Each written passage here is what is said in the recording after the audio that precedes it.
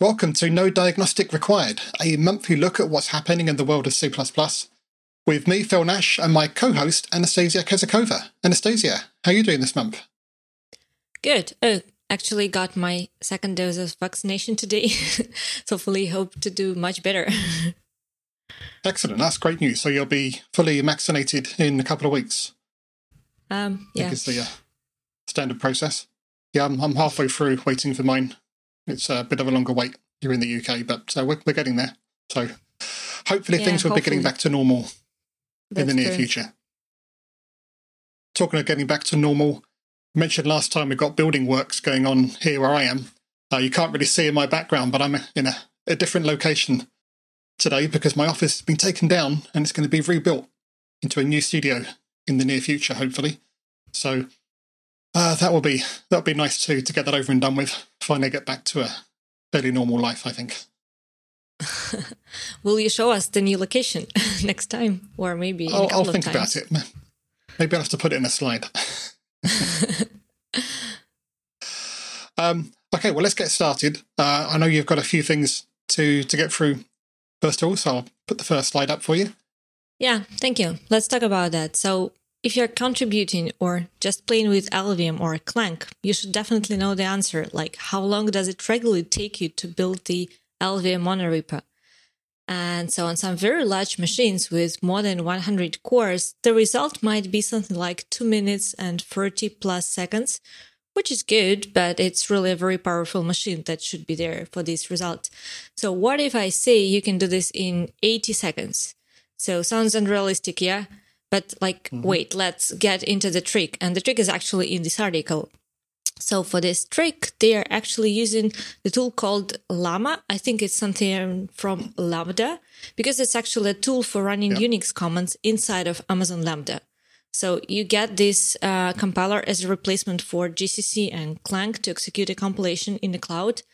And so you just substitute your compiler with it, and you can build using Make or similar build system with a much higher concurrency number that you normally have, like somewhere around your number of cores or a little bit less. So how it works, as far as I got from the article, so it runs the preprocessor locally first to discover all the header files required by that source, then uploads every source file to the cloud, invokes the Amazon Lambda function with the specific runtime, so it gets the header, it compiles with inside this Lambda function and uploads the results back, and then the results is just downloaded to your local machine. So this is just pure magic, built on top of the very regular process, I would say, like the Amazon Lambda process is kind of very default for many people today, I guess, in the development. So there are some caching things to avoid repeatedly uploading or downloading the same files. And actually in this article, the author is using this tool for building the LLVM. And that's what gets the magic, and that's what brings the offer to this magic, I would say, of 80 seconds. Really impressive results. And there is a price calculation because, that's the cloud. It costs something. And actually, the cost is not quite high. And this is incredible. So with a very little cost to actually get a great result. So if you want to optimize further in case of specifically LLVM, there are a few more tricks discussed in the article there. Interestingly, the LLVM build time seems to be affected by the issue in the CMake Ninja generator, which is kind of locked in their issue tracker so that it omits some unnecessary dependencies of at custom comment. So that's just a bug, but it actually affects the build times. And also the offer suggests that some really long files in LLVM can be actually splitted into smaller batches just to benefit from the parallel build in this case. So yeah, I would actually like to learn more pros and cons here. Probably I'm missing something, but there should be something going wrong, I do believe, but I can find them. So if you see something, just would be great if you share with us, and we'll be happy to discuss actually. But yeah, that's all about this article. Let's move forward. Definitely something, before we carry on, that's definitely something I've experienced in the past. I know many people in the C++ community have done with long build times. Previous job I had, we had over an hour for just a single build, and if you wanted to do debug and release and other variations, you'd have to wait hours. Now we were using TeamCity, and that helped us to split them out at that level at least. But We even found that using Incredibuild across all of our team's machines didn't help, because there was just so many files that the I/O started to become an issue. So we weren't even able to use Incredibuild to get us out of it. So yeah, maybe putting it all up in the cloud would have been a better option. So really interested to see how that actually pans out, if that's the numbers are as good as they sound in that article. That's very interesting approach, I would say. So we actually paid our attention to this because, we're also building LLVM on the Reaper. So I also have the ClankD based language engine. So we're very much interested in how long it takes to build. So like we can build on our like TeamCity and just forget about the times, because it's like do something different while the LLVM is building there. But if you want to build locally to do like some quick turnaround and some checks, it's nice to know that there are these approaches of like building quicker. So yeah, but just an interesting thing. Okay, let's move forward. So talking about finding bugs, actual address sanitizers. So, it's always great to see how the real tooling is performing in the real world. And like open source projects are just a great field to check this tooling on them. And Microsoft has added address sanitizers to Visual Studio quite recently, and they now published a blog post about this, digging into a few cases from the open source projects with this address sanitizer. And actually, they already caught one bug in Microsoft Compiler and wrote a blog post about it somewhere in April. But you probably can't dig into, Microsoft Compiler source code deeper to understand the conditions and to check for further details. But with open source projects, you actually can. And that's very interesting. So, and I should say in advance that they are not just describing the problem. There is also a link to the commits with the fixes of the problems on GitHub. So you can see what was actually changed around these issues. So there are 3 projects in the article, 3 open source projects. One is Boost. So no surprise, a very interesting open source project to give a go for address sanitizer. So actually there was a problem in the reference in the end iterator. The sanitizer detected it with global buffer overflow message. So they caught the bug, and there is a commit on GitHub with a fix. The second one is Azure IoTC SDK. So the same error, actually the global buffer overflow happened there as well due to the incorrect size value passed to memcpi function. So if you look inside, you still need some effort to dig for the original error in this second case, but that's fine. So you just have this message that something is going wrong. You have the global buffer overflow issue, and then you dig further for the particular error. And the third one is the OpenSSL, and there is another memory access bug there.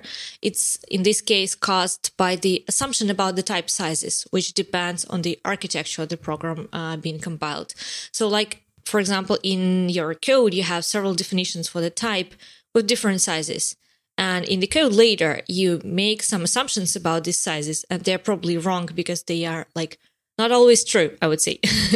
In some cases, they're true. In some cases, they're false. And in the case when they're false, you actually run into the trouble. So in memcpi function or in other places. And that was the case for the third project for OpenSSL.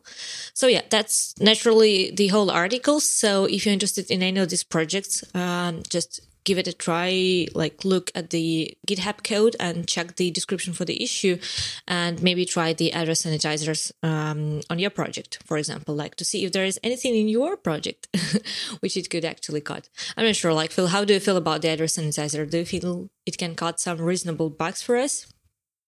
Well, yeah, I mean, in a way, the worst thing is if you run it over your code and it doesn't find anything, because then are you really sure that it ran at all? I think that was something that came up on CPPcast recently. But I looked at the Boost example. I didn't look at the other ones. And one thing that struck me was they gave a simplified example just demonstrating the type of problem. And then they showed the Boost code. And in the simple one, you think, oh, I'd never write a bug like that. That's obvious. And then you look at the Boost code and you realize, actually, yeah, this can come up in much more complex situations where it's not obvious just by looking at the code. Even if you're an expert, looking at that code, can't necessarily say that the problem's there because it depends on so many other things outside of your immediate field of view. And that's one thing I'm actually quite hot on, is trying to write code in such a way that you can apply local reasoning. So you can reason about code in isolation. But of course, that's not always possible, especially in such a low-level language as C++. So having tools that can do that work for us is, I think, indispensable, really. Yeah, and actually I would say what you said about the simplified example, that's true. And that's why I said that the open source projects are actually a very good field to play with, because when you're playing with artificial examples, sometimes you don't understand the value of the tool. But when you take the open source project and you can actually run the tool on this open source project, and then you see the actual problems revealed, and like, yeah, in this example, you can even go to the particular fix and to see what was the code about it, like do some digging, and then understand the real value behind the tool. So like do and check if you can catch the bug without the address and targets in the same location. Like, yeah, that's true. Absolutely. Right. Well, one source of bugs is dereferencing null pointers. So maybe that's a good segue into the next one. Yeah, actually, this is coming from the Jonathan Baccara blog, and I would say that I really enjoy all the practicality coming from Jonathan Baccara's post and talks. They're just fantastic. And this time the post is like, it's very simple and I would say short, but do check it. It's about the default value to dereference null pointers and how it's structured. So you first look at the optional, and you probably know that optional t is an object that can have like all the values of t and plus one, this special value as to the null optional. So if you have to return the value from some function and like to provide some magic constant, let's say in case of the null pointer, like in case of the null, you can easily check that and in the if clause or in the ternary operator, but also the optional actually provides this value or member function, which you can use, and it allows to pack it nicely. So you can say like function f point value or, and then the default value you want to return in case of the null. So the question was actually, can we wrap the operations with pointers in the same way? So when we have to check the pointer, if it's null, and like if it's null, return something different. So you definitely can do the member function, but you can do a free function. And so Jonathan actually is drafting this value or function for pointers. So just a free function. And then he also discusses what would be the actual return type, which is also an interesting discussion there, but I will leave it to the listeners and to the readers just to check this explanation. So yeah, just go and check. That's an interesting third of how you can apply one concept from one thing we have in the language to another one, which is kind of different, but similar in terms that it also has this null value. So, and if you can implement a very similar approach, just in a very, I would say, similar area and handle these like classical issues, let's call them that way. What do you think about it, Phil?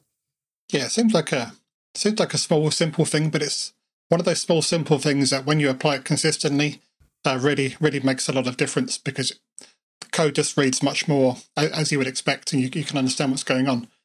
And one thing that struck me about this was you mentioned that you can't write it as an operator on a pointer, which of course you can't.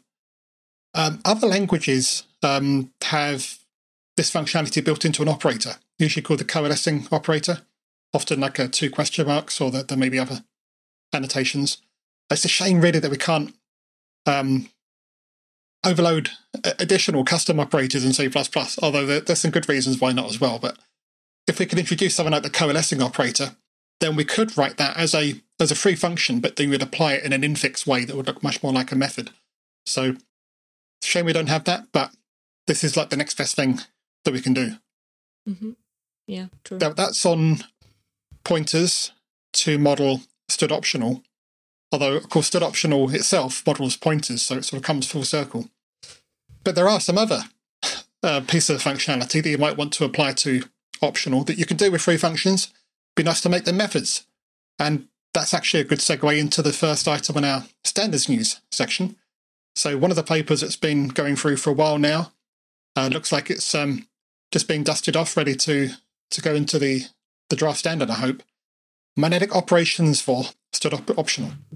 So it's a set of operations, map, and then, and or else, which are called the magnetic operations. So if you understand monads, you'll know exactly what they are. And if not, it doesn't matter. You just have to know how to use them. And they just allow you to sequence bits of code together so that they compose, regardless of whether, in this case, an optional has a value or not. So you can say, well, if it has a value, carry on to do this bit of code. And if that has a value, carry on to do this bit of code, but you don't actually do the conditional part in your code. So it looks like linear code. You're only concentrating on a happy path, and it shuffles the error or the empty path off to the end. Very much like we do with exception handling. So it's no surprise that this is often sort of considered as an alternate way of doing error handling, at least with optional. And we mentioned last time with stood expected, which is also still going through the standardization process, that this same set of operations would apply to that as well, specifically for error handling. So it's nice to see that stood optional is still being worked on. That there's not that much that's gone into this particular revision of the paper, so it's been around for a while now. So it's reassuring in a way that it is just these little things that are being tweaked, ready for it to go in, hopefully. So I'm quite optimistic about that. Any thoughts on stood optional? Yeah, actually, that looks pretty cool. I would say that I personally not very big fan of all these monadic approaches. I'm usually afraid of them, but I understand that the code looks much simpler. I mean, like, it looks nicer, it reads better. So that just may be a matter of cooking the code properly, which is sometimes a bit harder. Yeah. But yeah, the bringing these things to the language, actually given the ability to write the code in this way, would be great. I would say, like, yeah, why not? Let's do that. Let's make C++ different. Of course, and you have the flexibility. You don't have to use these additional methods. You could just use conditionals instead. But there comes a point where that doesn't scale very well. And if you want to make this approach look more like exception handling, that's a good way to do it. Unfortunately, C++'s lambda syntax doesn't help here. The overhead of the syntax itself gets in the way a bit, but you get used to it. But talking of alternate forms of error handling, that's been an ongoing area of interest for me for a while. And one part of that, which often comes up when we look at things like error codes, or even using stood optional or stood expected on the return channel to signify errors, is how do you make sure that the error is actually checked? And using optional is better than a pointer in that respect. But even better still is using no discard. So we've had that for a while now. The attribute that you can apply to a function to say, well, if you hadn't actually looked at the return value, then you can issue a warning. So implementation is not required to do so, but obviously encouraged to. So it just makes the first of all, makes the code a bit more readable in that you can see that you're supposed to consider the return value. But if you don't, hopefully the compiler will actually warn you about it. That all sounds great, but it's not being widely used in the standard library itself, partly because it's being fairly new. So there's been a big push to get no discard applied to the whole of the standard library where appropriate. And this particular paper is talking about it in the context of iterators and ranges in particular. And there was some part of this paper that explained why it didn't go into 20, because it was discussed in the context of going into 20, but it came very late in the process. I think it was a national body comment. So at that point, it was considered that there were some open questions about it, and we can add it later, that sort of thing. So there was pushback. This is the paper that's now following up on that to say, right, now here's our chance to get it in. And the thing about no discard being an attribute is, so first of all, the compiler's not actually required to issue a warning, but you're also not necessarily required to include the attribute in the implementation. So even if this goes into the standard, library vendors in this case don't have to put it in. So that gives a nice, interesting bit of flexibility there. And in fact, conversely, some library vendors have been putting them in, even though they're not in the standard. They're allowed to do that as well. Because it is just something that may issue a warning, doesn't change the functionality of the code. So it seems like a no-brainer to put this in, to make sure that library vendors are encouraged to write them. They should do, and we should get warnings about these things. Because there are many places in the standard library where the whole point of making a call is to get the return value. But the way the function is named, it may look like you're actually expecting a side effect instead. And some bugs have crept in as a result of that. And I think empty was one of the examples given in the proposal. If you call empty, is that clearing it, or is that telling you whether it is empty? And if there's no discard, it makes it much more obvious, even if the compiler doesn't issue a warning, that you are supposed to consider the return value. So they're making a distinction between those two cases. It's only if the function is essentially pure, doesn't have any side effects, and the return value is the main artifact that you're looking at. So I'm really in support of that. Glad that they're finally getting to do that, at least in pieces. Any thoughts on that, Anastasia? Yeah, I'm just wondering, because I see that they say that not everything should be marked with no discard, and they gonna discuss that. I'm wondering, so what exactly would be the criteria and how they gonna decide what to mark and what not to mark? That's probably one of the most interesting questions here. It is, and that's actually one of the reasons why it did get pushed back from 20, because there are some obvious cases at the extremes. Let's say anything that looks pure, like the whole point of it is to get the return value, and there are no other side effects, obviously you should make it no discard. Things that return void, or return something that you may or may not check and it doesn't matter that much because you're only interested in a side effect, don't put it there. But then there's a whole sort of raft of things in between, many of which involve generic code where actually it depends on other conditions as well. It's not always obvious. And one of the examples given was customization point objects, because they are, well, by definition, customization points. They're not necessarily provided by the implementation itself. You don't always know at that point whether that return value is important or not. And they have an approach to handle that now. I forget what it is off the top of my head, but it has now finally been considered. That was one of the things that held it back during the national body review before, that they didn't want to address it there and then. So, yeah, they are asking those questions. You'll have to read the paper now to find out exactly what the approach is.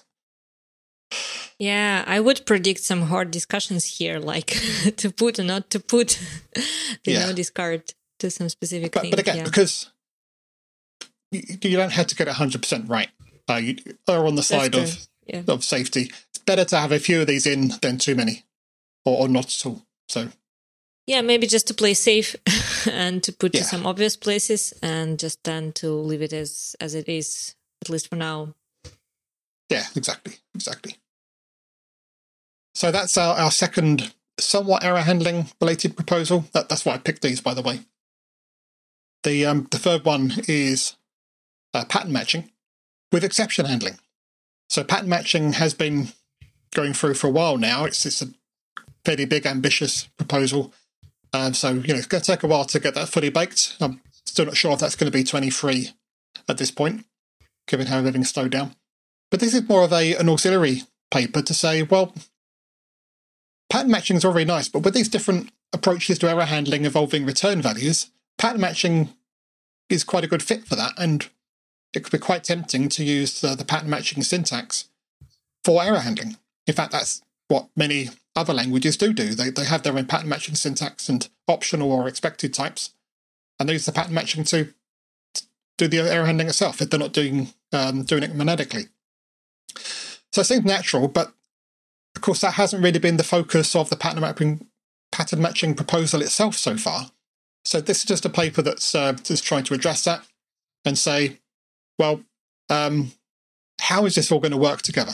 And the key question that it asks is, if you mix the two things, if you mix error handling by part of the return type with exception handling, what sort of code do you end up with? And if you can see the slide, it's a little bit small because it's there's quite a bit of code there, but it does give some examples. I think they're slightly extreme examples to demonstrate the point, so do bear that in mind. But you have a number of catch blocks, or try-catch blocks, and then you have these inspect calls for the pattern matching in there. And they're sort of self-similar. And you've got a bit of code in the inspect, which could itself be a function call or a lambda. And then you have all of the cases for dealing with it, very much like catch blocks. So it almost seems like, well, maybe you could do one in terms of the other. And so the proposal here is to say that you can treat exceptions being caught as cases in the pattern match. So you can do inspect, some call or lambda, and then in the cases for handling, you can have different types or values or patterns that may come out of that, or exception types. And they're just all in one linear list, which is exactly what you do if you were using error code or error type return based error handling. So it's definitely a consistency argument there. I think it's a fairly new paper, so I'm not sure if there's an opinion of it in the committee yet. I imagine there will be some resistance to it, but definitely interesting to see this sort of thing being considered. And if we don't get it, at least it has been something that's been considered along the way, and maybe other alternatives also proposed. So it's still very much the case that error handling is a big topic in the evolution of C++ at this point. I don't think we're going to see an end to that for a while yet. As I say, that's been an area of interest of mine for a while. Any thoughts on that? Yeah, this actually looks very philosophic, I would say, but very much essential. Like, we have the pattern matching, we have all these discussions about the error handling, so how do they work together? I'm actually wondering, like, all this error handling story, how much of it is actually gonna come to 23? How do you feel about it? So you should probably know, or at least have some feelings about it. I think some of the more ambitious proposals are not going to make it into 23, especially as some of them are proving quite controversial, especially things like P0709, my favourite one, static exceptions. That's not likely to make it into 23, if any. Whereas things like stood optional, the monadic operations we just talked about, or stood expected we talked about from last time, they've been mostly baked for a while, and they're not that controversial, that I've heard at least. I think it's just a case they didn't quite make the cut for 20, for time reasons. They're just being dusted off, tidied up a bit. They should go in almost like a checkbox item. So, stood expected, there may be a small amount of controversy, only in the sense that there are lots of other error handling techniques on the table right now that we're looking at.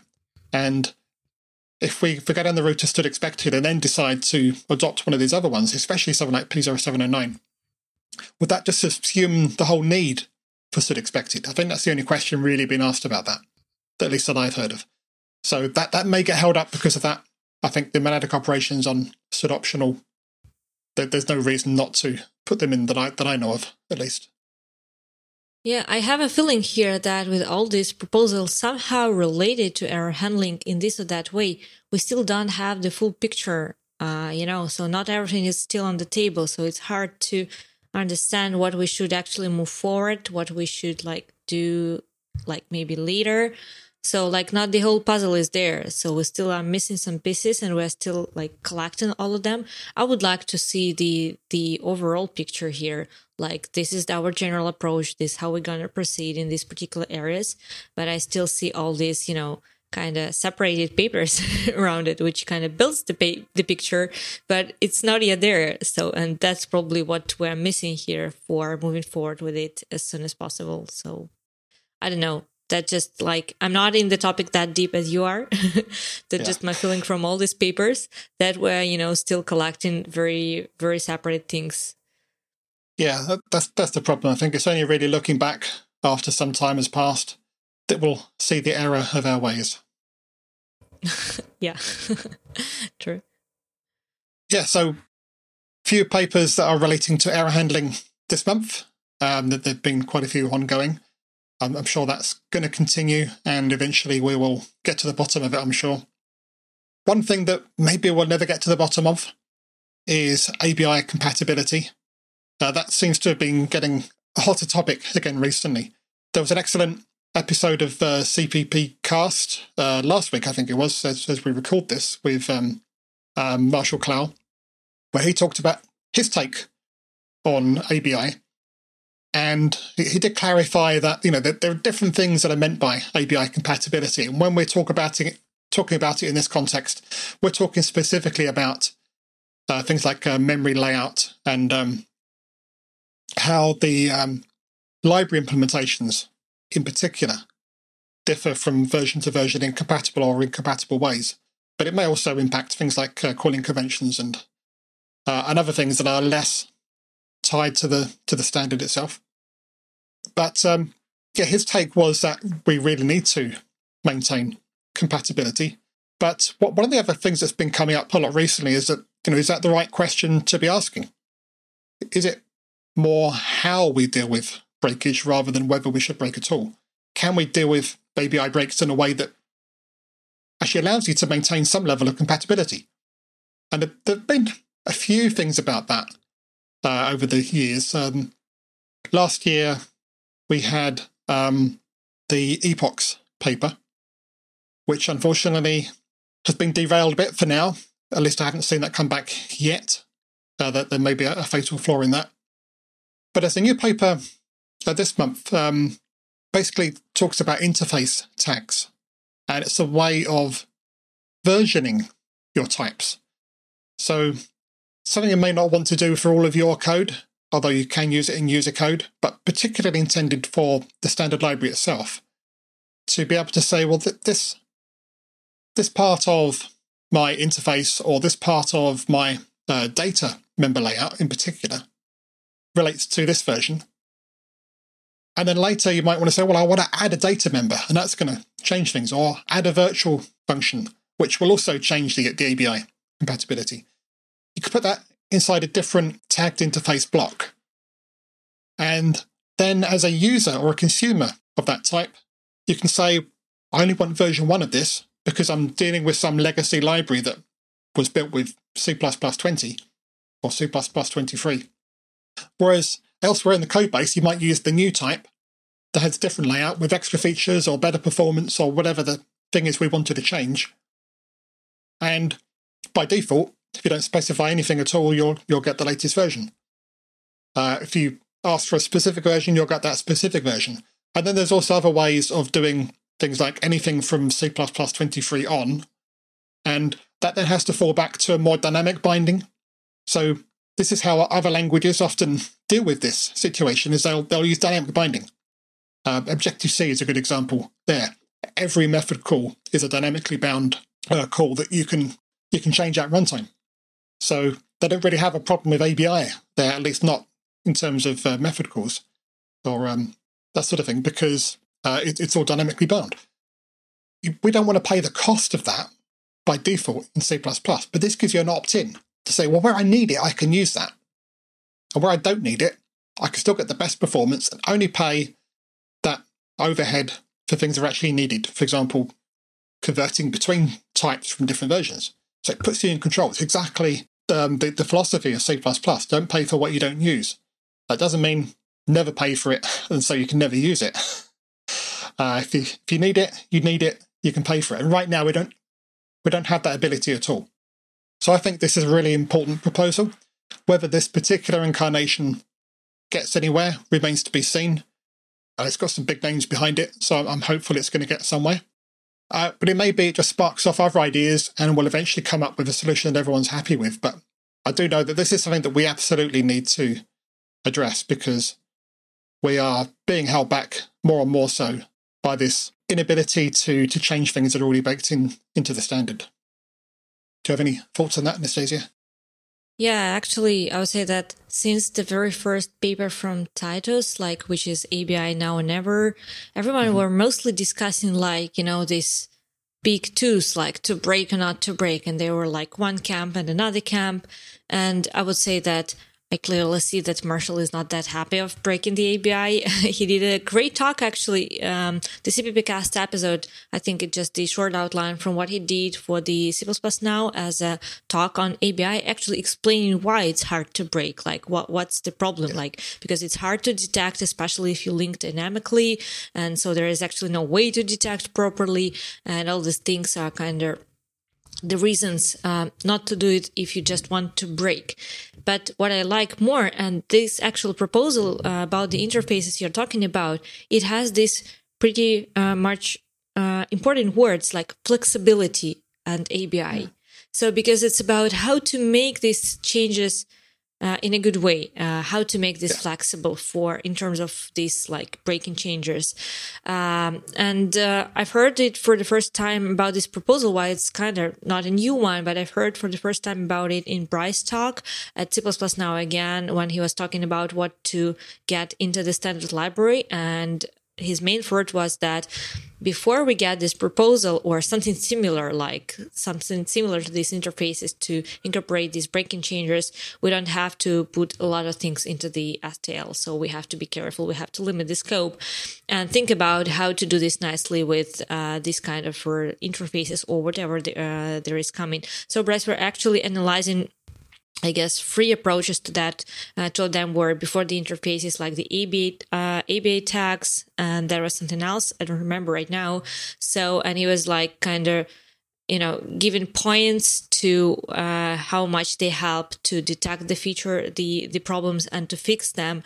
And this interface approach actually helps with all the issues he has in the table, in the talk, to detect and to fix. So there's a very interesting story behind this proposal, actually. So, and I think that's a good turn here in this discussion. So we have to stop discussing like to break or not to break, but rather think about how to do that in a way that it's practically usable for everyone in the C++ community, or at least for the majority of the people in the C++ community. And this is just, maybe that would be not the final idea. I mean, the interfaces here, that exact proposal, but at least there is something which is more functional than just, the discussion on to do or not to do.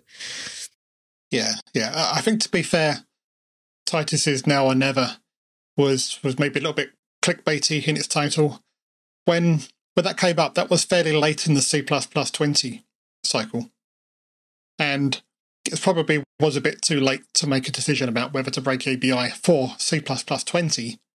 But the question of future standards is really still left open. And we can't continue never breaking ABI. But one thing that was clear from the reaction to that was, for a lot of people, just arbitrarily breaking it is a no-go. So we need some sort of solution or some sort of approach to be able to ease that transition. And this is a great start, at least, in that discussion. Mm-hmm. Yeah, true. So that's the standards news for now. As I usually say, this is all talk about proposals that are still going through the process. So none of this is guaranteed to actually make it in, just to keep us abreast of what's going on for the future of C++, hopefully. But coming back to the present, we got some more tools news. Do you want to take it from here? Yeah, let's talk about the tools which are very important for C++. I would say the dependency managers, the package managers. Mm-hmm. So one of it is VC Package, and Microsoft actually announced that all the core features of VC Package are now kind of no longer experimental. So you can use them in your production environments. And that's what they say, like, we're confident enough you can do that. So all these features are not new, like versioning, binary caching, manifests, and registers. So just to refresh on these features. So versioning allows you to rely on specific versions of the library. Definitely essential for the package manager. Like registries allows you to work with your private libraries via the VC package. Manifests allows this kind of shareable way of maintaining the dependencies automatically, like for MS Build or for CMake projects. And binary caching allows you to actually reuse the pre-built binaries via the VC package. So all 4 features are kind of essential for package management.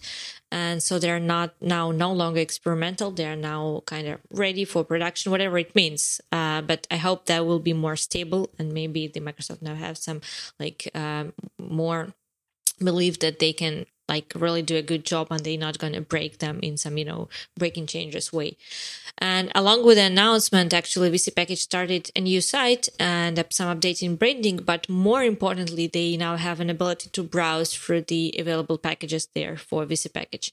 And it searches, you just start typing the name of the package, it searches through the packages, showing you the list of matching packages, so you can just type part of the name, and shows you the versions, the platform compatibility, compatibilities, which is very important, I would say, and the VC package command to install the package. So if you're unsure, like if the package is there, so what's the, the version, what's the compatibility in terms of the platform, just go to the site and check it out, and you will see it nicely. I think that's the best feature of this site for now, like this kind of a search. So yeah, I don't know. What do you think about it, Phil? Well, I think package managers are really important. We should have as many as possible. Yeah. Well, we talked a lot about, we have mentioned Conan in the past. VC package is the other big one in this field, but there's a few others as well. In a way, yeah, it would be better if we did actually get down to like one standardized one. But I think more importantly, we're getting a bit off topic, but I know there has been more talk about having some standard protocol for package managers. Maybe we'll see something going in that direction in the future. But in the meantime, having VC package have all these features no longer experimental, I think is a big step towards a much smoother managing of our dependencies, which is, as we know, one of the biggest problems in software development, at least for most projects. Yeah, and interestingly about the standardization of the protocols, so Bryce actually was asked during his talk about the Astel about how he feels about, this package managers. Should we standardize one? Should we put one into the standard? And the answer was like, yeah, no, let's standardize the naming scheme, the protocol, and let's have as many as we can. And that's good to have like a choice. They serve different goals, they serve different tasks, but the core thing should be like kind of standard. And what I like around this discussion actually is that this question actually leads to the question of standard project model. And there was a clear answer from Bryce in the talk that he considers CMake to be the one. So probably CMake and ABI altogether were the two major directions for C++ now this year. But anyway, let's move forward to other tools in the package. Yes. We've got this one, CLion. I don't know if you're familiar with CLion. Yeah, I've heard something about it. Actually just recently started an all access program for 2021.2 for CLion. And it has an incredible number of CMake updates there. So we bundled the 3.20, but which is more importantly, and that's somehow related to 3.20. We actually have initial support for CMake presets. What you can do now, you can actually call the specific action in CLion, which just load the preset for you into the CMake profiles we have in CLion settings. And so then you can use this profile loaded from CMake preset.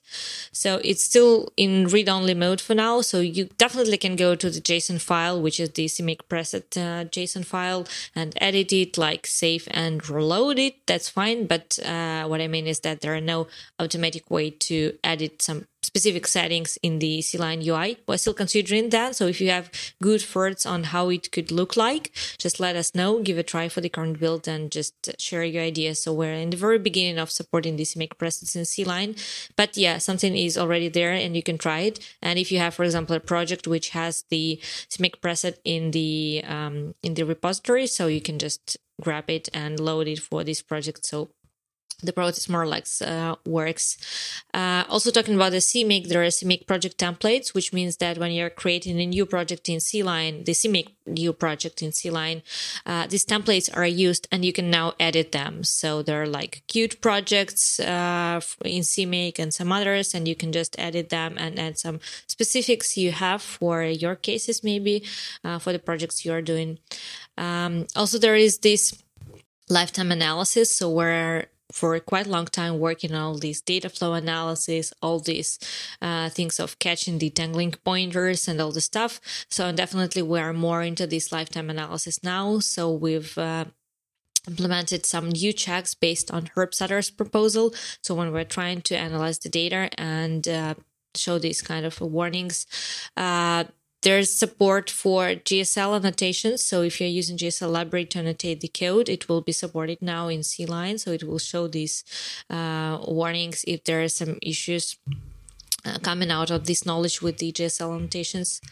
The next probably nice and interesting thing for those who would like to, prototype in C++ or who are just learning the C++ is the Clink interpreter support. So I probably never heard of it, but yeah, we have an interactive interpreter for C++, which is called Clink, and you can use it for prototype some small pieces of code or just to, learn something about C++. Many of us probably is doing that, in Compiler Explorer, but now you can do that just right in your IDE with the, full prototype, full interactive interpreter. So you need just to install the Clink, and just then you can start the Clink session in CLine, and which is more, there are a few actions in the editor you can use. So you, for example, can send an include directive to Clink, or you can send a particular line of code to the Clink session, or you can even select a whole bunch of code and just send this selection to Clink session, and it will be, passed to this session. So, yeah, there are a few limitations, few things not working right now. We probably will be fixing them before the release, but it's ready for you to play with, so you can go grab the build and check it. There are other things there improved, and a few enhancements and some nice things like the text search in the local history. And if you don't know, like the local history is the thing that which actually saves you if you don't have the project under the version control. And so now it has this kind of text search, so you can search for some specific things to get this particular time in the timeline to which you would like to revert, for example. So yeah, these are the major things. So just check the blog post, read everything in details, grab the free build. AP builds are free to use. So just provide us your feedback, and we'll be very happy to learn about how you feel about these new features. Yeah, so that's it about the CLine, I would say. Yeah, well, it's always interesting to see what features come first in every new DAP. I'm always interested in the lifetime analysis and other checks. As I said earlier when we were talking about the address sanitizer, there's so many things that you can't really see when you're just looking at the code as a human. I think getting our computers that are really good at this sort of thing to be able to find these problems for us is really essential. So always have a few new things in every release that I always watch for. Okay, talking of JetBrains related things. So JetBrains were C++ Now sponsors, particularly for videos, and there's a big consequence of that. Maybe you want to take us through that. Yeah, actually, this is the conference we really love, and we are the video sponsors for C++ Now for a while. And this year we came up with this early access to the talk recordings. So, the C++ Now 2021, so it was in the beginning of May. It was online, so fully online. No one was there in person, I would say. But it was not that many people actually there. So I think something about 200, I don't know the exact numbers, but like that. So quite many people are, I guess, waiting for the recordings. And so there were great talks. They were talking about these breaking, not breaking ABI discussions, these interface proposals, the CMake things, lots of things about the C++ 20, like the models, the concepts, everything was there. And yeah, the Bryce keynotes, again, as I said, so on what should go to the standard library and how we should deal with this breaking the ABI, it's a great thing. So if you missed the event, here is something for you to pay attention to. So together with Bloomberg, JetBrains is supporting C++ Now as video sponsors, and we're bringing you the early access to this year's conference recordings. So you can grab them at gbjj/CPP Now. And actually, the talks will be published in the official YouTube channel of the conference, just as regularly. But since they're now under procession, so the technical team is still working on them. So not all the recordings are still there. So, but we just, grab the very first recordings from them and put them to this page so that you can watch through them, and you can, go to this, to them at YouTube. So that's just the same YouTube links, which will be available for the public later. But, in a month, all the talks will be, there will be a huge release for these talks publicly in the YouTube channel on the conference. But for now, you can go and check this page where we'll be constantly adding new talks. I think there are something about 6 or 8 now on this page, or maybe a bit more by the time all this episode is released, actually. But there will be more during the next month. So just keep an eye on the page. Maybe your favorite talk or the topic you're interested in will be there sooner or later. So just check them there. And yeah, talking about the conferences, actually, there are more conferences coming. The one which is not coming quite soon, I would say, but I would like to start with it, is the Meeting C++. They actually have announced the fully online format finally. They will be happening in November, somewhere in the mid-November. I don't remember the exact days, unfortunately. But the thing is that as many other conference organizers, Jens is experimenting with the format. So his idea is to skip the keynotes this time and think more about some other non-standard formats for the attendees. But whatever he comes up with, the call for paper is open till the end of June. So yeah, if you have an idea, just go and submit it for the call for paper for Meeting C++. And another conference, which is coming quite soon, is C++ and C, actually, your conference, Phil. So it's in a month, I guess, from now. So, and the full schedule was announced. So yeah, that's a great lineup. And I would say that, again, a new format. So for C++ and C, just like first 2 days are 5 tracks of workshops. And the third day is the classical days of like regular 1-hour talks. So, and you can see the program, and there are like great workshops from Nika Jazitis, from Anthony Williams, from Claire McCrae, from many other people. And the talks are also great. Like there is Kevin Heaney, Mateusz But, and so the closing keynotes by Barbara Geller and Ansel Sommerheim. So I think the lineup is actually great. So congratulations, Phil. Like I really like it. So hopefully I have to start preparing my half-day workshop right now. I hope so, yeah. Yeah, you mentioned that many of us as conference organisers are experimenting with different formats. And I think I've already mentioned before that I was going to do this, bringing the workshops into the main programme. And the consequence of that is that the ticket price is about the same as it has been previous 2 years for the full conference. But for that, you get 2 workshop days as well. So it's really good value for attendees. But there's a few more innovations as well going in this time. One of them is what I'm calling turning the schedule on its side. So the conference day, because we've got all of the talks are 1 day now. Normally we would have 3 or 4 tracks over about 5 or 6 hours. So about 3 or 4 slots plus a keynote. And the trouble is, of course, live, although you can watch recordings later, but live, you can only go to 1 talk at a time. So you're missing most of the content. So the idea here is that now we're doing it all online and people coming in from different time zones as well. We're making the day longer, so you have more slots and less tracks. So it's sort of turning it on its side in that sense. So 2 tracks, and then we've got 5 slots plus a keynote. So that's quite a lot of content. And if you can't make it all, if you want to miss a few, you'll still get the same number of talks that you would have done in the previous years. So you don't have to feel guilty about it. So particularly if you're coming in from another time zone, you have to miss the first couple or the last couple, that's fine. But if you really want to go for it, if you want to watch all of them, you could do that as well. The choice is up to you. And overall, there's, I think, more talks than on a single day last year. So it's definitely a different way to do things. I know that CPPCon, they always try to pack as much content in as they can, and they have stuff before and after, and they have some quite long days as well. Some of the material is optional, but yeah, this one is just straight talks, just for a longer period of time. Plus, we've got lightning talks on the Thursday evening, so before the main conference day, and we're going to be using a new hosting venue platform, which was the same one used at C++ Now, actually, Gather or GatherTown, which is also really interesting because it's more like a scrolling game almost. You have a little character that can move around, but it's built for interaction between people. So although you can actually even play aspects of it, I had a maze at C++ Now, and we're going to have something similar.